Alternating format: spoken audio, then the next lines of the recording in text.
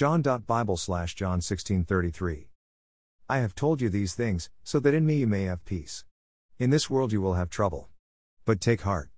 I have overcome the world. John 16:33. What are the things that Jesus told his disciples and us that will give us peace? Jesus is referencing everything he had told his disciples and us starting in John 14 and ending in John 16. This two-chapter section is Jesus' last opportunity to teach and impart knowledge and wisdom before his death. Jesus was essentially preparing his disciples over John 14 to 16 to take the reins of his ministry and pick up where he had left off. And he tells them that they will be able to do this because of a gift that he is going to leave for them. And that gift is the Holy Spirit.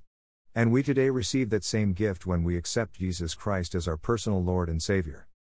It is through the gift of the Holy Spirit that we are able to have the peace that Jesus is talking about in today's verse. The peace Jesus gives through the gift of the Holy Spirit is not peace from conflict or war, but rather it is the absence of fear and dread about the future, and more specifically death. You see, the world fears the future and they fear death, because deep in their hearts they know how the story ends and they want to whatever they can prevent that ending from coming. They know that the temporary ruler of this world, the devil, has been defeated, and that one day Jesus is going to come back and establish his earthly kingdom, and that on that day they have to acknowledge that Jesus is Lord, not by choice but by force.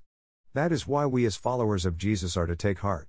Because we are on the side that will the war in the end, even though it may appear at times that we are losing the war. That is why the last words of teaching that Jesus spoke to his disciples and us were these. I have told you these things so that in me you may have peace. In this world you will have trouble. But take heart. I have overcome the world. John 16:33 NIV.